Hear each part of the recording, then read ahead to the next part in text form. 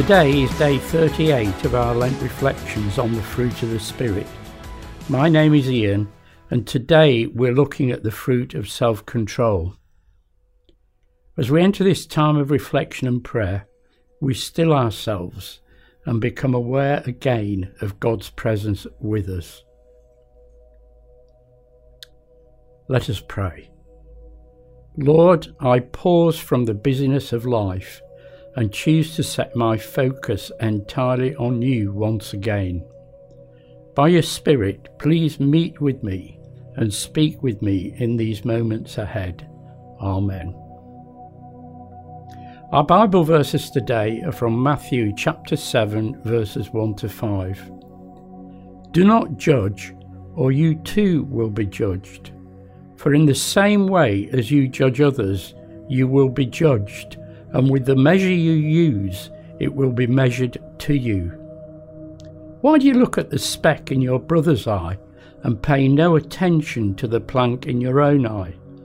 How can you say to your brother, "Let me take the speck out of your eye," when all the time there is a plank in your own eye?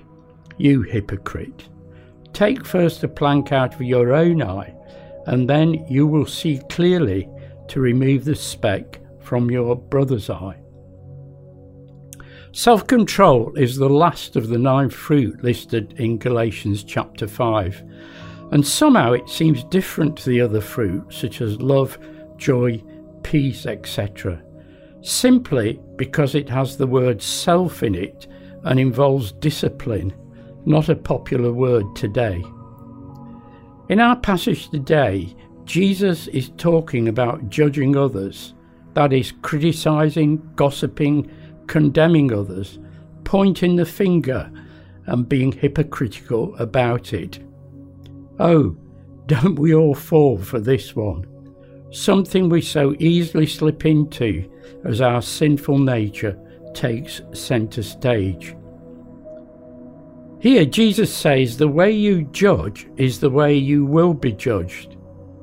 It's interesting that the speck or splinter we see in our brother's eye is the same material as the plank in our own eye. The problem is that the plank in our own eye is probably 1,000 times larger than the speck. Jesus always hit the nail on the head and gets to the heart of the matter. First deal with me, Lord, then my attitude towards others will be entirely different. Judging, criticising, gossiping about others, is a really dangerous thing. Have you ever been caught out doing it? I remember composing a critical email to work colleagues about a client and quickly pressing the button. Gone forever into cyberspace, not retrievable. The guilt only clicked in when I realised the same client was on the circulation list. I shouldn't have sent the email in the first place, but oh boy, now it's far worse. Worry, embarrassment, red face, and then the apology. Be sure your sins will find you out. It never happened again. Do you remember the spat between the footballers' wives, Coleen Rooney and Rebecca Vardy? All the leaked gossip on social media. Well, that one ended in the High Court, with legal costs amounting to millions of pounds. We, of course, answer to a much higher court, that of Almighty God. We are to exercise self-control over what we do, what we say, and what we think. The Spirit should control our minds and our tongues. Romans 8 verse 5. Those who live according to their sinful nature have their minds set on what that nature desires, but those who live in accordance with the Spirit have their minds set upon what the Spirit desires. The mind controlled by the Spirit is life and peace. The mind controlled by the sinful nature is hostile to God. We need to live a self-controlled life to please God. You know, Jesus' life was a mirror of self-control. So how do we produce the same fruit when our natural inclination is to criticise, judge and talk about others?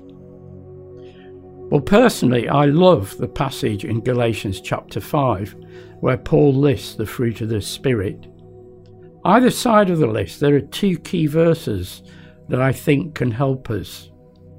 Galatians 5 verse 16. So I say, live by the Spirit, and you will not gratify the desires of the sinful nature. In other words, a Christ-centered life, empowered by God's Holy Spirit, will be self-controlled and disciplined. On the other side of the fruit, Galatians 5 verse 25. Since we live by the Spirit, let us keep in step with the Spirit. In other words, do what God calls us to do, moment by moment, day by day. Live the way God calls us to live. It's the most exciting, impacting life we can live, and will be one full of self-control. Let us pray. Father God, I thank you for sending Jesus, who was full of self-control, even to the extent that he went to the cross for each one of us. May my life mirror that of Jesus. By your Spirit, help me moment by moment to live my life pleasing to you, living your way, doing your will, such that the world will know that Jesus is Lord, to your glory. Amen.